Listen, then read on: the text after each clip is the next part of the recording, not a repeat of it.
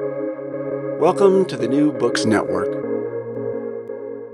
Hello and welcome to another episode on the New Books Network. I'm one of your hosts, Dr. Miranda Melcher, and I'm very pleased today to be interviewing Dr. David Cressy to tell us all about his book, published by Oxford University Press, titled Shipwrecks and the Bounty of the Sea, which is a really interesting book that not only looks at kind of the numbers and the economics of shipwrecks, but more importantly, the social history. What can shipwrecks tell us about how communities functioned, what the law actually said and how it was applied, what seafaring was like, what people's understanding of shipwrecks was in the early modern period, particularly from the reign of Elizabeth I in England to the end of the reign of George II. So quite an interesting time period and lots to get into with the fascinating topic of shipwrecks. So David, thank you so much for being here on the podcast. Well, thank you. I'm looking forward to talking to you. Before we get into all of the different shipwrecks and things around them, would you mind introducing yourself a bit to our audience and explaining why you decided to write this book? Sure. I'm an English historian. I think I still have an English accent, although I've lived in the United States for more than 50 years. I was educated in England at Cambridge, but my entire professional career has been in North America. I'm currently retired from positions at Ohio State, and I have a continuing honorary position which gives me library access in the Claremont colleges in California. What else can I tell you? This is my, I think, 15th book. The last 6 or 7 have been with Oxford University Press, and I'm very pleased with the way they produce books. And what made you decide to write this one? Each book leads to another. I have finished a book about England's islands, about the Isles of Scilly, the Channel Islands, the Isle of Wight, other offshore places and their relationship to the mainland, again, mainly in the 16th and 17th and early 18th century. And I became aware of how important shipwrecks were to these island economies. They were all surrounded by water, they're all surrounded by shipping. Shipping gets in trouble, and trouble shipping leaves debris and cargoes on island beaches. I was aware of how important it was for islanders to be able to harvest these shipwreck remains. In a place like the Scilly Isles off of the coast of Cornwall, there's hardly any timber, there's hardly any trees growing. So how do you build houses? There are no shops. There's about 500 or 600 people who live there, but there's very few facilities. So how do you obtain supplies and clothing? Well, the answer is you harvest the remains of shipwrecks. In the Isles of Scilly in the 16th and 17th century, a lot of the building was made out of repurposed ship's timbers. And a lot of the clothing that people wore was obtained from sometimes dead mariners. So having discovered the importance of shipwrecks in that island context, I began to explore shipwrecks on the coast of the rest of the coast of England and Wales, and that grew into becoming the book that you're now talking about. The other theme that interests me in every book is the relationship between the central authority of the state and the local experience of the people. I've been struggling with or exploring those questions for generations in my entire career. And in the case of shipwrecks, the same issues arise. You have a state that's trying to regulate commerce. You have a legal system that's trying to produce order and justice. And you have ordinary people at different ranks in the periphery, in the coastal periphery, who are trying to make their way sometimes on the margins of legality, as well as the margins of the economy. So I thought we had an interesting subject here, and we can talk more about it. Well, you're not the only one that finds shipwrecks fascinating, as evidenced by we're having you here, but also in the time period as well. You talk about how shipwrecks happened, obviously, to large parts of England, but even throughout the country, even the bits that didn't experience shipwrecks in any particular way, they were very much part of English cultural consciousness. So could you take us through sort of kind of why such a thing and what were some of the ways that we can see this? Well, I think everybody in England knew about shipwrecks, even if they lived a long way from the coast. And actually, in England, it's hard to live a very long way from the coast. I think the majority of the English population lives within 20 miles of the sea. People know about shipwrecks not just because they've experienced them or witnessed them, but because they read about them and heard about them from infancy. Every reader of the Bible is aware of the dangers of the sea, of the shipwrecks that affected St. Paul, of shipwrecks that affected Jonah. So there's a sermon tradition, a biblical tradition, which tells people how dangerous maritime experience can be. And the story of St. Paul and his shipwrecks, 3 shipwrecks, including a spectacular shipwreck on the coast of Malta, will be memorialized in sermons, sometimes in religious art, and so people would know about it. And more educated people who've read the classics or read the Renaissance literature from 16th or 17th century Europe would again be familiar with shipwrecks in Homer's Odyssey, the string of shipwrecks. Poor old Odysseus is shipwrecked ashore several times. Virgil's Aeneid has similar stories. Classical literature and the literature of the European Renaissance is full of stories, adventure stories, moral stories, maritime disasters. So if you're a Christian, like everybody was, or if you're highly literate, which relatively few people were, shipwrecks will be part of your consciousness. You know about them. You know how to think about them, even before you witness one or experience one. So I would agree the shipwrecks are part of the English cultural consciousness. They're also part of English law. And that's something I'd love for us to talk a bit about, because there's some really interesting things in the book about kind of the gaps between the official bits of the law and what happens in practice. So before we get into that, what officially were the laws around shipwrecks? Well, the law is a developing law, but it's mostly based on statutes of the 13th century, medieval law. Growing medieval commerce led medieval kings and parliaments to attempt to regulate the aftermath of shipwrecks, to adjudicate who gets what after a ship goes down or is wrecked on a beach, whether the goods are free for all for anybody, or whether there's some kind of due process to adjudicate who obtains what, and whether the merchants who had shipped the ship, who suffer loss, whether they're entitled to any kind of recompense or restitution. So there's a series of laws published in the 13th century, 14th century, and they're still the laws that are unchanged, at least on paper, in the 16th, 17th, into the 18th century. So they're very old laws. What they basically say is, in principle, in England, every wrecked item that comes ashore belongs to the crown, belongs to the king. King gets first shot.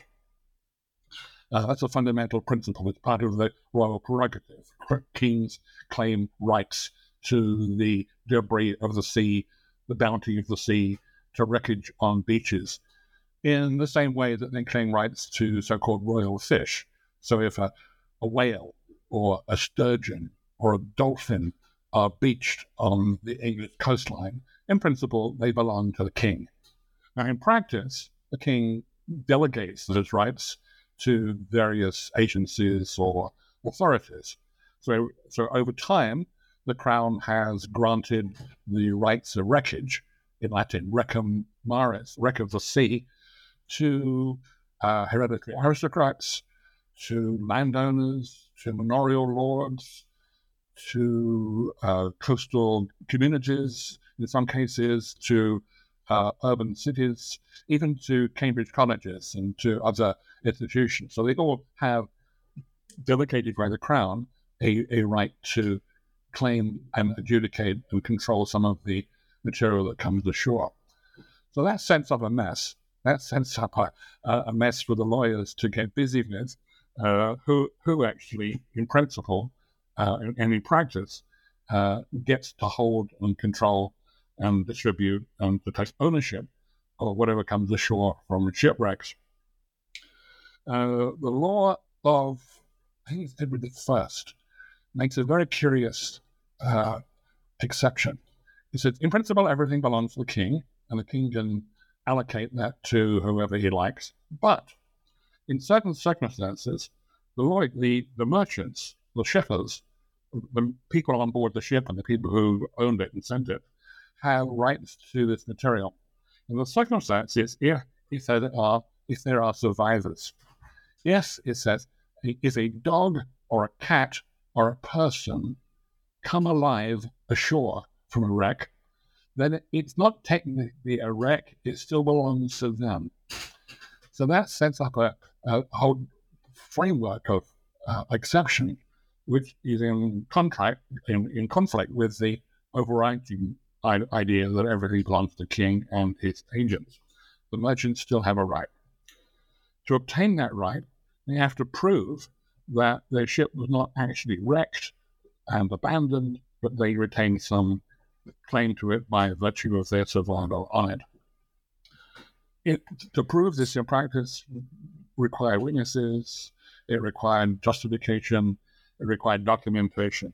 But even if they managed to prove that they had survived the ship, or even if a dog or a cat had survived the ship, and that they still had a claim on the goods, there were parts of those goods which would have to be given away, usually a percentage, sometimes a third, sometimes a half, is forfeit to the king or the landowner.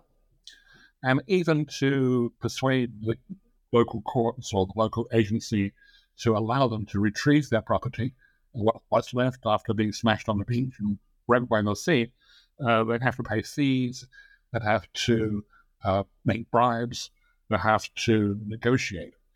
So all of this means that this juicy work for lawyers and multiple claimants.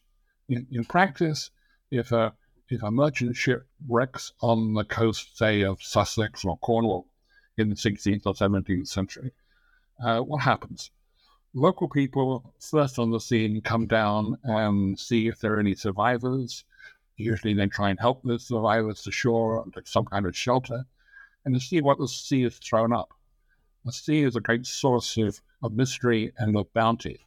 So the ship itself, or the wreckage of the ship, produces all sorts of useful items, sails, cables, guns, lots of timber, plus its lading, whatever cargo it is carrying. And cargo could be barrels of wine, it could be bales of cloth, it could be loads of timber.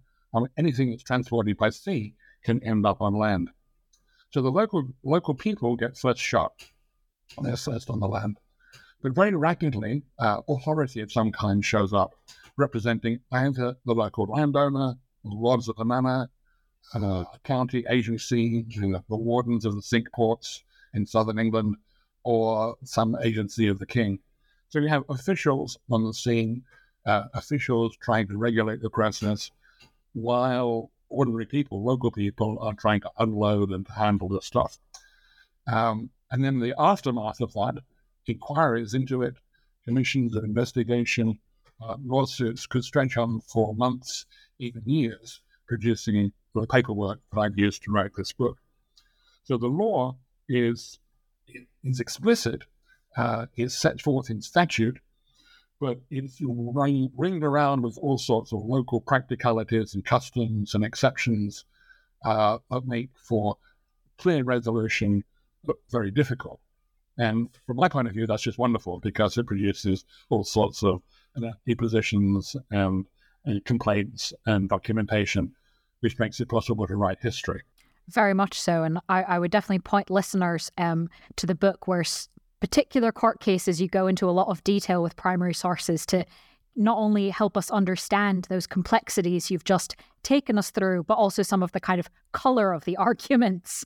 It definitely seemed like some of the exchanges could get heated. And one of the kinds of especially sort of prickly bits in a lot of ways seems to be this role of the local community that you've described a little bit there, which in many ways, there's this reputation, perhaps even a myth, of the plunderers, the pillagers, right? That running down to the beach and taking everything they can and hiding it away from the people who rightfully own it. Though, of course, the explanation you've just given us explains just how complicated determining who rightfully owns it is. To what extent, given that you have gone into all of the records and pieced out what this really looked like, to what extent are those ideas of plunderers and pillagers of especially the local communities accurate? Yeah.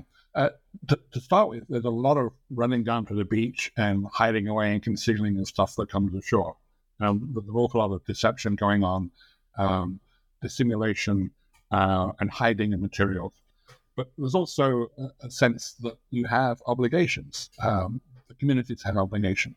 Let me backtrack and say that I see this whole project as a work of social history about coastal communities, as well as a maritime history about ships in trouble. So the interface of the book is where the land and the sea come together, and where the local communities along the coastline, remember 18 English counties have coastlines, an awful large number of villages and townships and parishes and manors that abut the sea, that their experience is primarily a terrestrial experience. It's land-based. The sea is their neighbor. The sea is providing them with these windfalls of occasional wealth that come from wrecks. And it's also bringing them distressed mariners who sometimes their bodies have to be buried, or their wounds have to be dressed, and then they have to be helped. So I think that people in those communities are accustomed to the coming ashore of ships. They know what to do. And they know how to get what they can. They also know they have obligations. They have moral obligations to their neighbors and to distressed seamen. There is a myth, which is entirely unfounded, that wreckers set false lights and enticed ships ashore, and that when mariners survived ships and struggled ashore, they were hit on the head and dispatched by wreckers who wanted them out of the way. There's absolutely no evidence in English history, and almost none in European history, to substantiate that myth. It's a canard. It's just not true.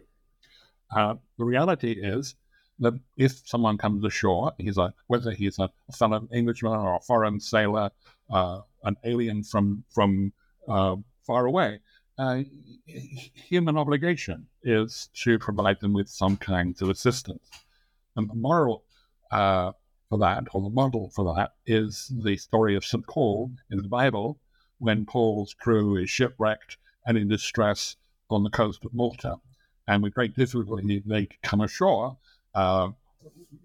exhausted and damaged and hurt, and in deep trouble, and they're given hospitality. They're given warmth, shelter, clothing, assistance of all kinds to make their lives continue. And that moral is taught in English parishes. It's taught in sermons, and it may be ingrained in human nature. So the reality is that if a sailor in distress or a crew in distress manage to get ashore from a shipwreck, they're likely to find some help. They're likely to find shelter, warmth, assistance to deal with their wounds and to bury their dead. That's not the primary concern of the locality, however. The locality sees this as an opportunity to take whatever the sea offers. The sea offers the cargoes and the goods of ships, merchant ships. It offers the fragments of the ships themselves, and all that is up for grabs on the beach.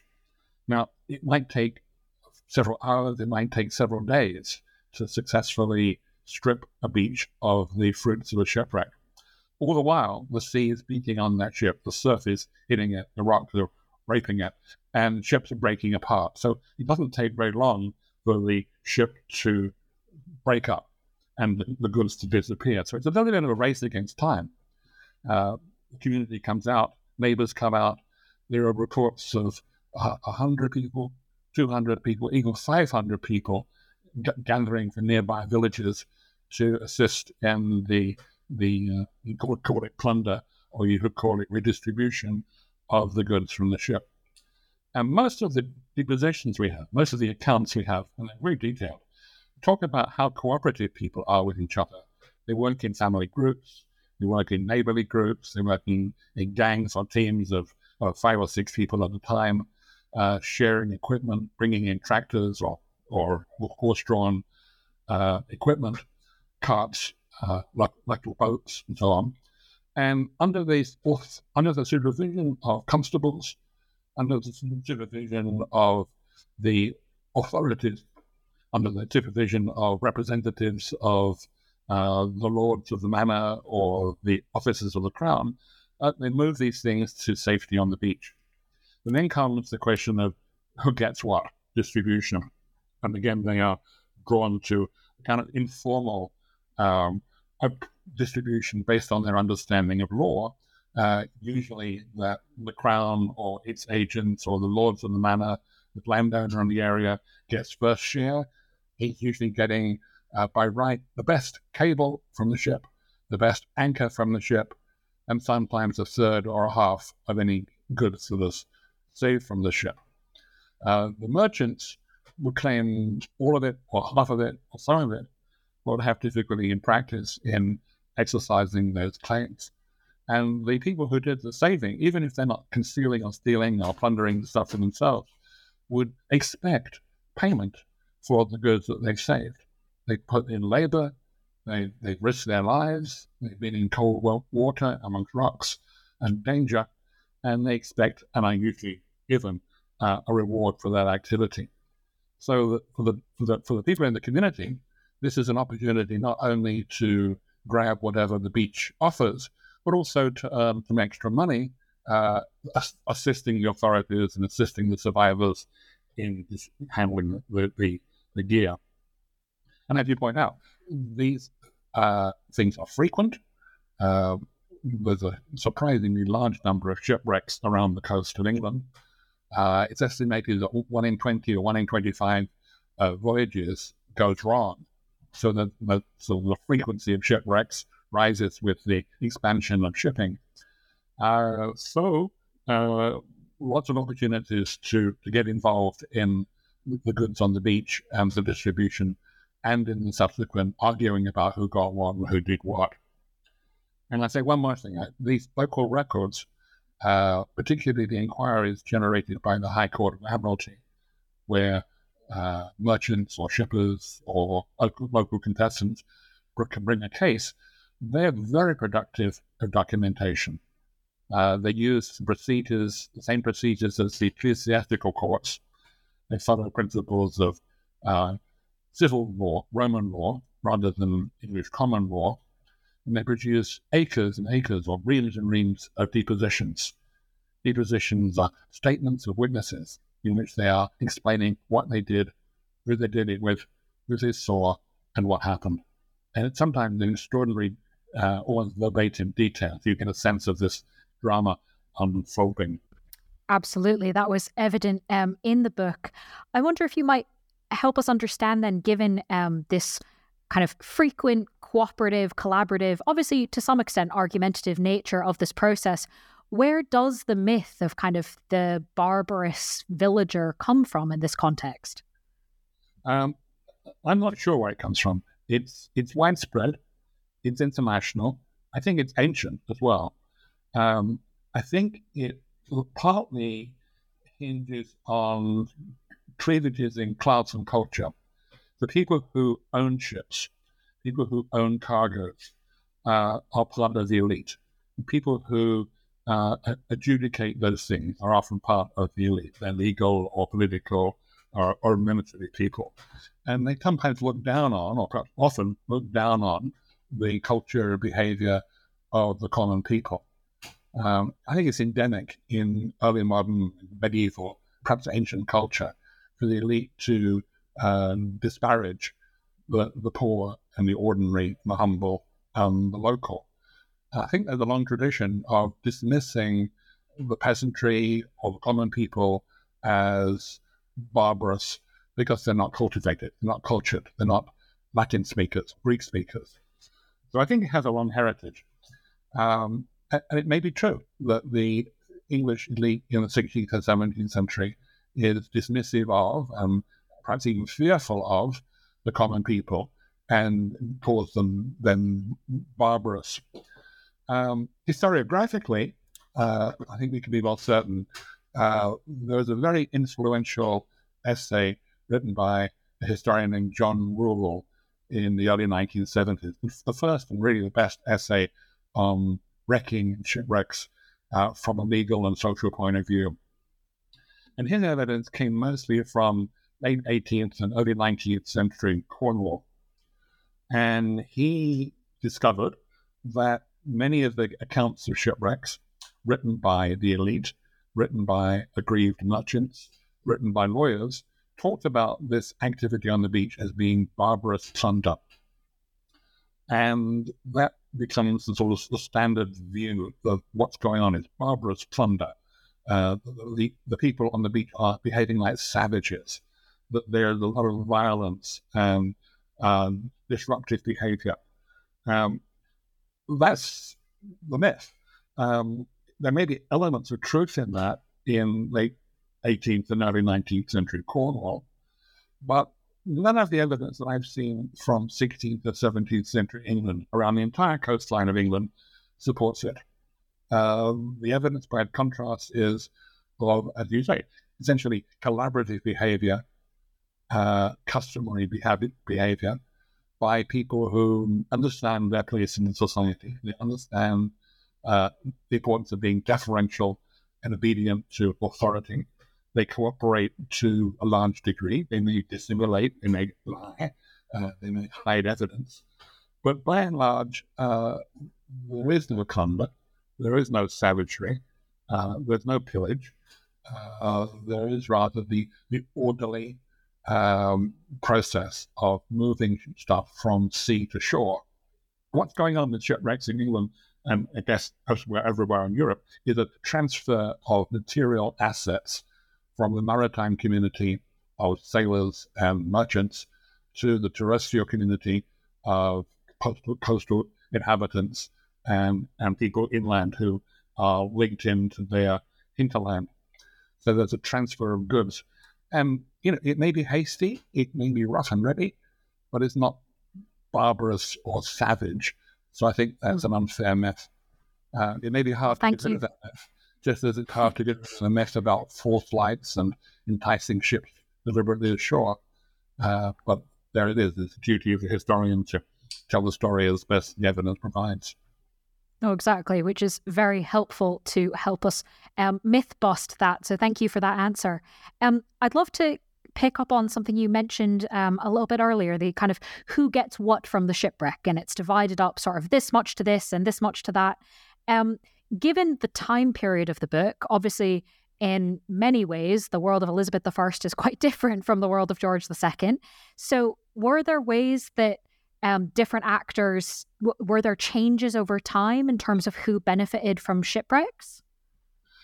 No, not really. There's a change in law in the 18th century. I mentioned that the law governing shipwrecks and governing all these processes is a medieval law, is amended twice in the 18th century to stiffen the penalties and make it more of a crime rather than an economic activity.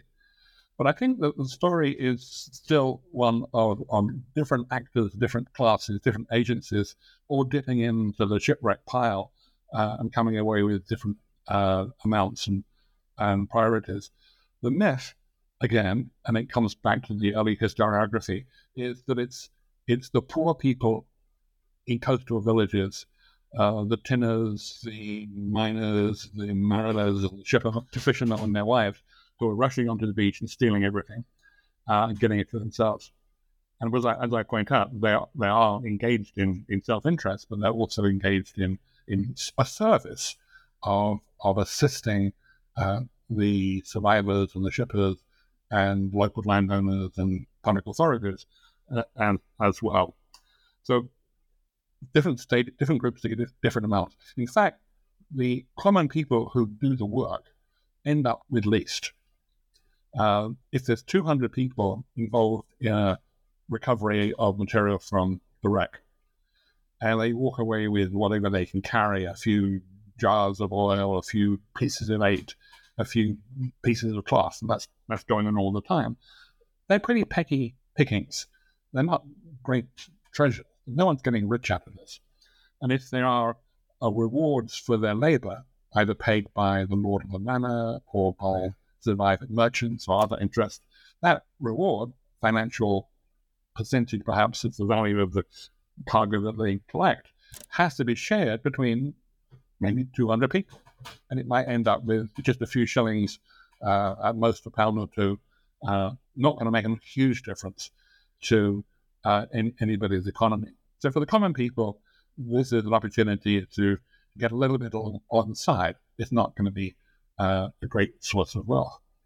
For the landowners, for the lords of the manor, who claim rights to shipwreck by virtue of their grant from the king or their ancestors' draft from the king or the holding of particular manor or property, they're going to get perhaps a quarter to a half of the value of whatever's brought ashore. And we know from a variety of sources that a lot of it doesn't even get recorded, that barrels of wine, hogsheads of wine in particular, are just taken straight from the beach into the local gentleman's cellar or house to be shared with his family and friends, or perhaps sold to wine merchants further inland. Much of the material, the large, wealthy bits of material, sails, guns, anchors, commodities of all sorts, go primarily to the local landowner. So one of the largest beneficiaries of this activity are the gentry. The gentry, who are lords of manors in coastal areas, see this as an asset, as a part of their wealth, part of their entitlement. And finally, the crown. The crown is sort of supervising all this and has residual rights to it.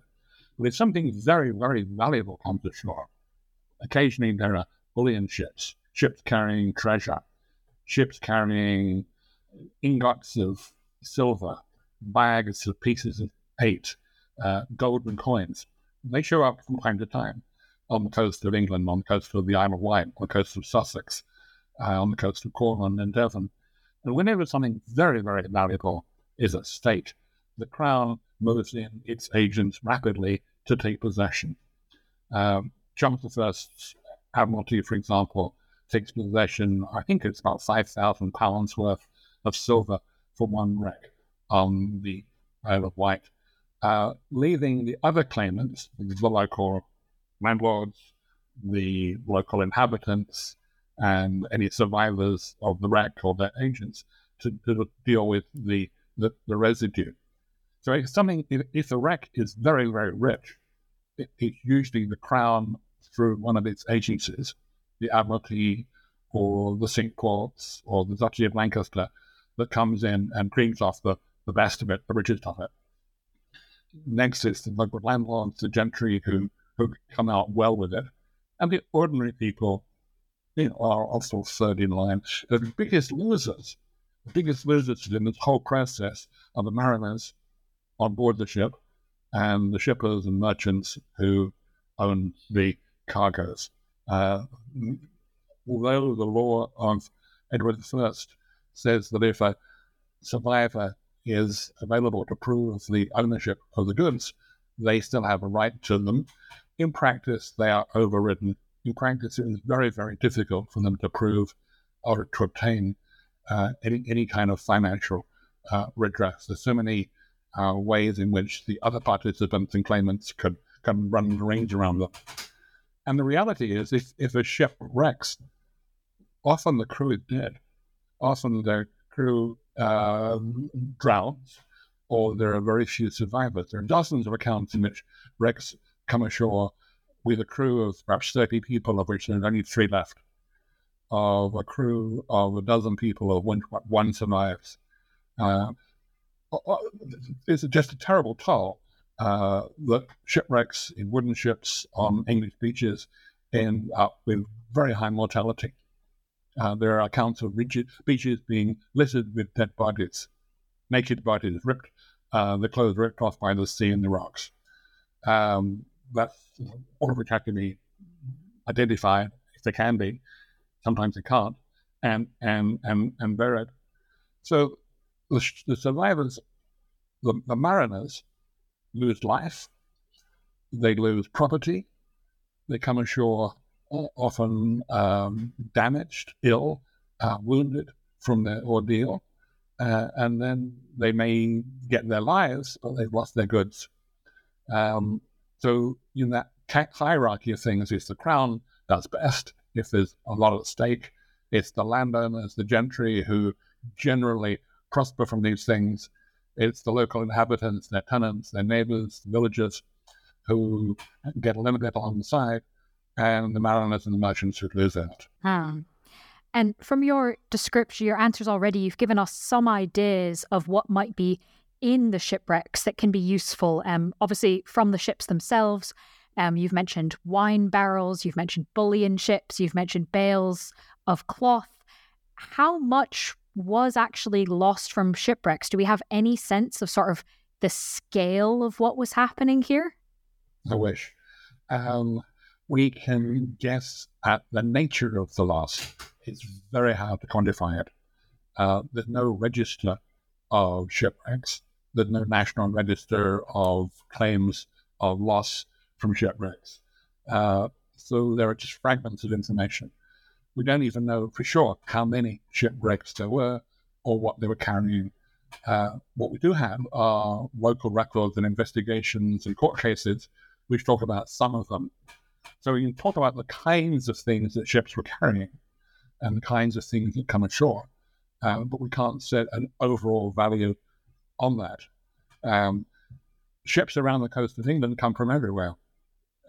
England is part of, by the 16th and 17th century, part of a global economy. So ships entering the English Channel might have come from the Baltic or from Russia, carrying furs or timber, northern goods, fish from the North Sea, fish from the Atlantic, coal from Newcastle. All that stuff is coming down the English coast, is meeting all of the traffic from Scandinavia and the Netherlands. And remember, the Dutch have the largest merchant fleet of all, and the Dutch are globally active in the 16th and 17th century with maritime interests around the world.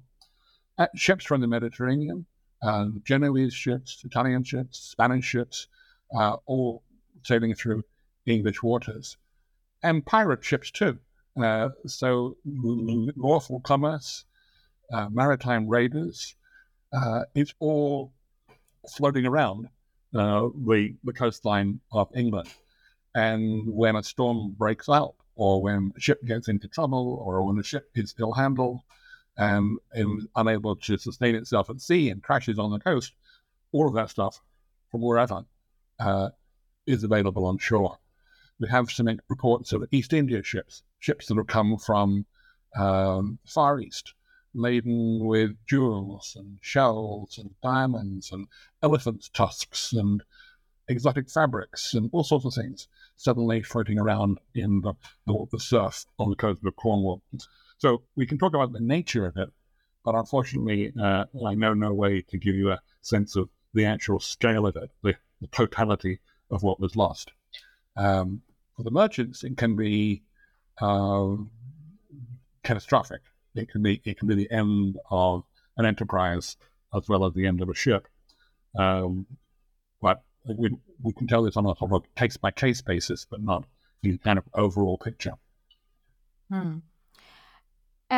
One of the things we've not mentioned yet that you do talk about in the book is, at the minute we've been talking about things coming ashore, right? The transfer from the maritime to the terrestrial, as you've described it. And of course, you've mentioned a bit about kind of people having small boats. So some idea that there might be things just offshore that can still be easily acquired. But of course, stuff also sinks in a wreck. How did people in this time period, was that just lost forever? What about the stuff that ended up underwater? Yeah. Well, before I get deep into that, I want to just mention that the division between land and sea is unstable and porous. It varies with the tide. As the tide comes in, it covers ground, goes out, exposes it. And the law is uncertain, and lawyers can't decide who has entitlement to goods that are underwater at high tide, but perhaps exposed to the air at low tide. The foreshore is a zone of conflict. And local traditions argue that lords of manors, their property extends either to the high tide line or to the low water mark or to offshore at some distance. And retrieval of materials in the sea underwater was either legal or illegal according to local custom. One custom says you can retrieve material from the sea as far out as a man on a horse can reach with a long pole. But they didn't say how big the horse was or how long the pole was. But you get the impression that things that are just in the wash of the waves are retrievable with effort. Another tradition says that the local landowner has rights to everything that can be seen as far out at sea as you could see a floating barrel. But they didn't really say what weather conditions there had to be or how good the eyesight was or how big the barrel was. So all these things are sort of fuzzy about whether you can get into the water as well as drag things on land. There were ways of bringing boats in with grappling hooks. You could follow up a wreck and try to retrieve items like cannon and bullion and things that had sunk to the bottom with grappling hooks. So there's a long tradition of people using fairly primitive mechanics to try and retrieve things from underwater. That process becomes a little more sophisticated with winches and with cranes and with hauling apparatus developing in the 16th and 17th century. Things that are further out, things in deeper water, are pretty much lost unless you've got some kind of underwater breathing apparatus, or you've got somebody who knows how to do free diving in cold water to get down and hook something up. So that's a problem. People know that things have sunk, particularly things of value. Brass or bronze cannon, iron cannon, anchors, pieces of ship's furniture that have gone to the bottom, and rich cargo, particularly cargo of gold and silver, which is in chests or sacks that's at the bottom of the sea. Now, if it's under, 10, 12 feet of water, perhaps you could get someone down there. But if it's under 50 or 60 feet of water or further out, pretty much lost. Some of it might still be there. Modern divers can get down 300 feet and can easily, not easily, but can conceivably retrieve treasure that's been lost since the 16th or 17th century. Over the course of the period, people were experimenting with underwater apparatus. The Italians may have been pioneering this, but by the early 17th century, enough people in Northern Europe knew that you could either attach an airline to a barrel or a bell-shaped frame in which air was trapped and perhaps air could be pumped down, and you could get underwater and conceivably, with this primitive air supply, get some work done hooking a line or a hook to a piece of wreckage. And over the 17th into the 18th century, people are experimenting with very primitive underwater diving apparatus, some in which you could sort of swim with, and others which you were stuck on the bottom with. So people are interested in this. They know that there's treasure out there that's worth looking for. But the skills and the knowledge and the ability to do this, I think, is very, very thinly spread. Most of the wrecks around the coast of England that are in deep water are stuck there until the modern era, and perhaps forever. Fascinating. Thank you for helping us understand the liminality, I think, in a lot of ways of what is underwater versus not. and how people were trying to deal with that. As my penultimate question, I'd love to ask you about a quotation from the book where you argue that, quote, shipwrecks may have tested the social order, but left its architecture intact. Can you take us through that, please? Yeah, what a clever phrase. I'm arguing here against the historiographical tradition that developed in the 1970s, partly under the influence of E.P. Thompson, who is, and partly under a Marxist viewpoint, which sees class struggle as the primary agency in history, and sees shipwrecks as an opportunity for the poor and the dispossessed and the marginal and the resentful to contest with property owners and the elite. So that early historiography framed shipwrecks as a kind of class struggle between landowners and ship owners on one side and resistant, rather heroic wreckers on the other. And as I pointed out, that doesn't hold up when you look closely at the evidence from depositions and accounts of the actual experience on the beaches. And what I'm seeing is a much more, not a rosy tinted view, but rather a sense that English society recognizes, people within it recognize their status boundaries and their status obligations, and that they recognize that there's a hierarchy and they know their place within it. And that's not heavily disrupted. People who are tenants or servants know that they are obligated to people who are landlords and who are masters. And small landowners like yeomen know that they are obliged to assist and defer to people of higher status like gentlemen. And gentlemen defer to lords, and lords defer to the crown. There's a whole system of hierarchy up and down. It may not be without resentment, but it's basically what lubricates and makes the whole system work. And I'm arguing that sustains and is actually demonstrated, it's exhibited in the activities of retrieving wreckage from beaches, difficult conditions amongst multiple claimants. So I'm arguing that the social order is tested. There are opportunities for deception. There are opportunities for resentment. There are opportunities for bullying. But by and large, I'm witnessing a collaborative set of arrangements in which people know their place, and that social order, that hierarchical social order, is sustained. The architecture of society, in a sense, remains intact.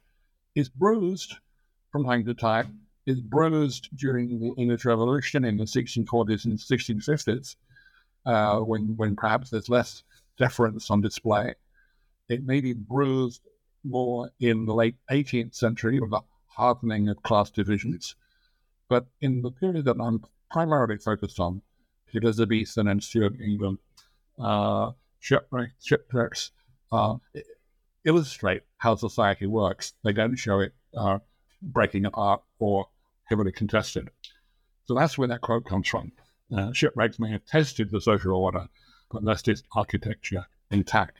And if you're interested in how English society works, looking at the response to shipwrecks is yet another way to get answers to those questions. Very much so. And I think that explanation not only answers the question, but does a fabulous job of summarizing some of the main points of the book, which leaves me only with my final question. This book is obviously out and available for people to read. Do you have anything you might be working on now or looking to work on next, whether or not it's a book, whether or not it's about shipwrecks, that you'd like our audience to be aware of? Well, I love your questions. I think you're asking just the right questions for the right tone. I'm not sure whether I have another major academic project in me. I've written now perhaps 15 books. However, I'm not giving up. There's more to say about maritime history. The sources, particularly the records in the High Court of Admiralty, are so vast, they're so rich, and they're so totally uncatalogued that there's all sorts of treasures in there. But I don't live in England anymore. I live in California, so I'm 6,000 miles away from the National Archives, and I can't regularly go down to Kew and look this stuff up. So I can't pursue that. Two things I can pursue. One, curious enough, I'm interested in my own history. So I've been collecting my diaries and correspondence and calendars from the 1960s to the present. I've got a huge accumulation of my own stuff. Perhaps historians like to collect data or documents.